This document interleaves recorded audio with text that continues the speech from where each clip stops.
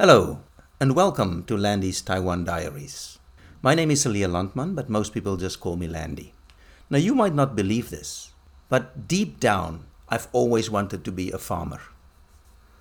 I know I'm a city boy, I grew up in a city and all that, but if you think of it, let's say tomorrow that suddenly all computers in the world break down, the internet stops working, there's no electricity, nothing works, right? Factories stop.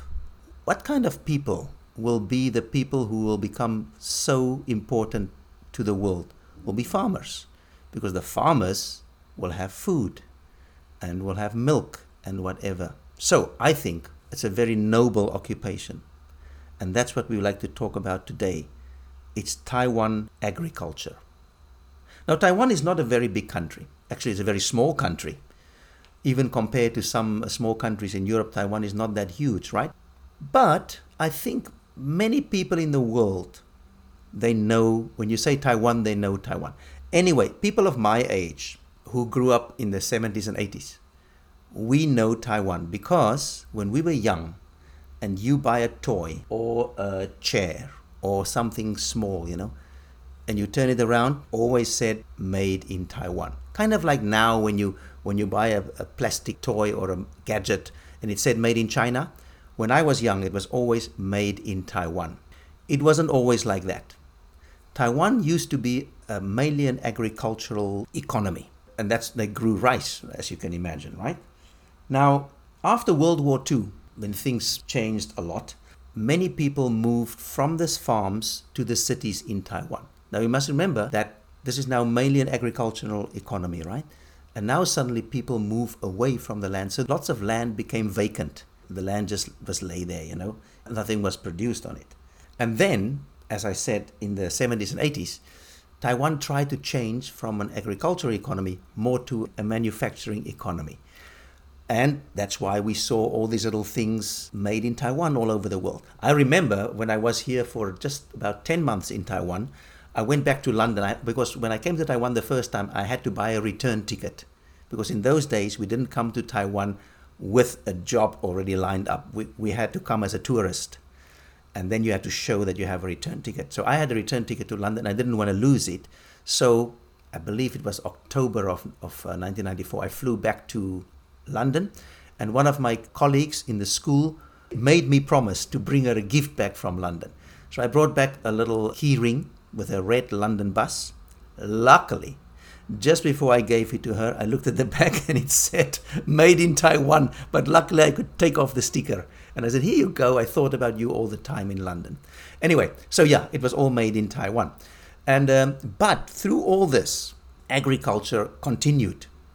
But remember I told you that many farms became vacant. And what happened, unfortunately, in the 80s is that as now Taiwan is now a manufacturing economy, right? So many people had more money than they had before. So people could now buy nicer houses, they could buy nicer cars, and some farmers started selling little parts of their land for huge amounts.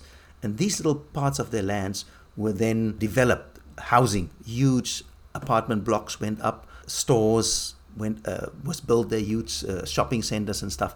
And these farmers, even though not very, very sophisticated, became really, really rich. I remember once next to my language school was a small convenience store.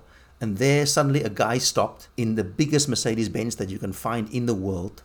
He got out. I thought, my goodness, man, you drive this car, but you look like a construction worker. And he was dressed all in silk. I'm not lying to you. His shirt, his pants, everything was silk. And he had these very expensive shoes. And he went into the convenience store. And the strangest thing, he bought a huge bag of soap and shampoo. I remember it very distinctly. And I thought, what kind of person are you? But I think it was one of those people, what you call the newly rich, right? Not very educated, not very sophisticated, but a lot of money. So walk around with silk clothes, Mercedes-Benz, and don't even want to go to the supermarket. Just buy your stuff from the convenience store. Anyway, that's a different story. So what happened is luckily in the 1990s, the first democratically elected president of Taiwan, Lee Teng-hui, he stopped this. He stopped the farmers selling off their land. He said, no more agricultural land can be sold for development, like urban development, buildings and such. So that was a good thing. Now let me just tell you something. The soil in Taiwan, research was done about the soil in Taiwan, because farmers are always worried about the quality of the soil, right? It's not that great. It's not bad, but it's not the best in the world. But the reason why Taiwan farmers are very successful is because of their technology. They are very first world, and that is why, in spite of when you think about Taiwan now, you think about semiconductors and computers, right? But there are still many farmers and they are extremely successful. So let's take a look at some of the crops that you can find here in Taiwan. Of course, rice, right? Rice is the most profitable crop in Taiwan because that's what people eat every day. It's their staple food, right? And they actually changed the rice, the kind of rice. The Japanese brought in a different rice when they colonized Taiwan, which wasn't a bad thing. The Taiwan rice is very nice, very soft and sweet, and that's the most profitable. Now, I cannot possibly tell you about everything, but I do want to tell you about a few things. The second most profitable crop, unfortunately, is called betel nut. Now, many of our foreign listeners might not know what this is. The betel nut is kind of the seed of a kind of palm tree. So what they do with this seed is they cut it kind of in half, and then they put some paste in there. And they put like 10 of them in a little box. And then they sell it to people. And the people chew this. It's almost like chewing tobacco. It gives you a bit of a buzz, like long distance truck drivers. They will chew this to stay awake, you know. And many people, some taxi drivers also chew that, unfortunately. But sorry to say, but it's not a very nice habit. Because from time to time you have to spit.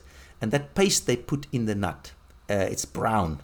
So I've seen these taxi drivers, they have a little cup in their car and they spit into this cup, and then at some stage at the traffic light, when the traffic light is red, they just open the door and they throw it out onto the road. So sometimes you see around the city these blotches of it looks almost like blood, you know, and that's where somebody's just ditch their spittings, so if you can say that, of this betel nut. And actually this is not healthy at all. People have done research and it causes mouth and lip and tongue cancer. And it's actually more prevalent in the South. The South people, even women, chew it in the South. And whew, that is not a nice thing to see. But anyway, it's much less than it was before. And when it started to go down, the betel nut sellers became very smart. They put up these little booths and they put very, very sexy women inside, almost dressed in underwear, to attract the buyers. And then the buyers will stop at these little booths, especially if they're along the road and not in the city, and then the girl will go out and sell the guy a box of betel nut and even chat happily to the guy, and that's how they kept the sales up. But I must say, as the years went on, it has come down a lot. The use of betel nut has come down a lot, and that's a good thing, because the betel nut farmers, they cut out the natural vegetation on the mountain slopes. They cut it out, they plant these kind of palm trees, right? But these trees cannot hold the soil together. So numerous landslides has happened because of betel nut farms, because the natural vegetation is always better than these betel nut trees, these palm trees that cannot hold the soil together. So that is a crop that's very profitable and unfortunately not very healthy or good for the environment. Now, I don't want to bore you, but I can tell you that we in Taiwan, we have lots of fruits, great fruits. The most important export is bananas. I remember every year at a certain time in the summer, I think, when all the bananas will get ripe at the same time. And the price of bananas will just drop like a stone. You can buy 20 bananas for nothing. And it's wonderful. And in the old days, Taiwan always exported this huge surplus just across the Taiwan Strait to China. But recently, since things are not so happy between Taiwan and China, the banana farmers have had a little trouble, but the government has made plans and they found other export markets.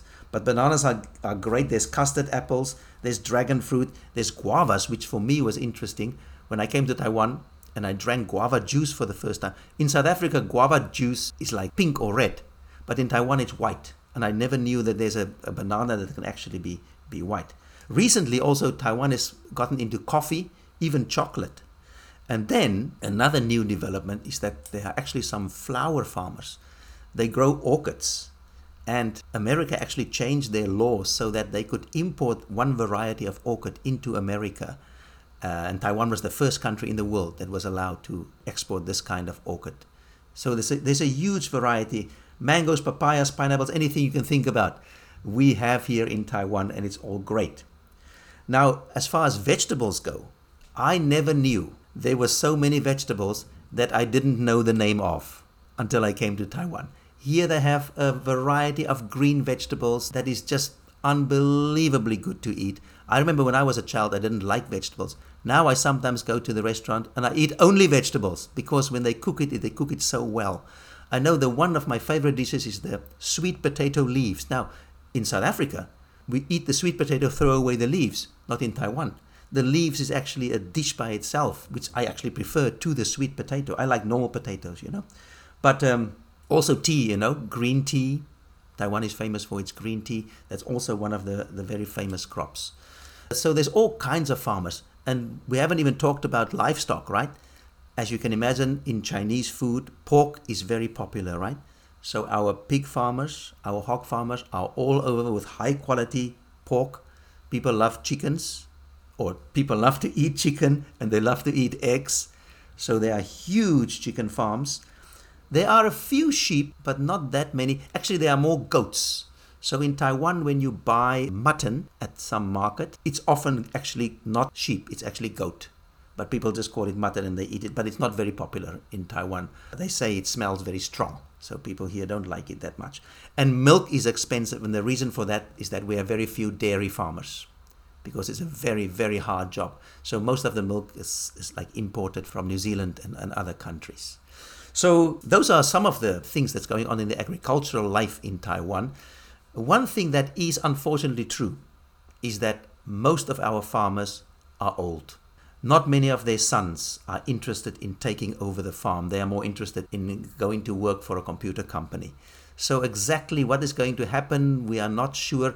What happens now at the moment is when a farmer decides to retire, his son is not interested in farming, he just rents his farm to another farmer who is also old and who is someday also going to retire. So I'm not sure if we're going to get mega farms in the future with like one farmer running a huge farm, because as you imagine, farms in Taiwan, because Taiwan is not so big, it's a little bit different. Like in my memory, if you want to go to a farm, you have to leave the town and you have to drive for an hour or two and then you get to the farms, right? But Taiwan is not like that. Sometimes you can even be in a city and you can see little rice paddies all around you. So Taiwan is more famous for smaller farms, more intensive farms, where you can basically stand on a hill and see the whole farm, not like in America or South Africa where it's huge and you have to drive around in a pickup to see your whole farm. So what's going to happen exactly in the future, we'll have to see. But at the moment, Taiwan's farmers are second to none, working hard, waking up early, and doing an honest job, which is one that I will not mind doing if somebody's willing to teach me. All right, that brings us to the end of this episode. We hope you enjoyed it, and until next week, goodbye.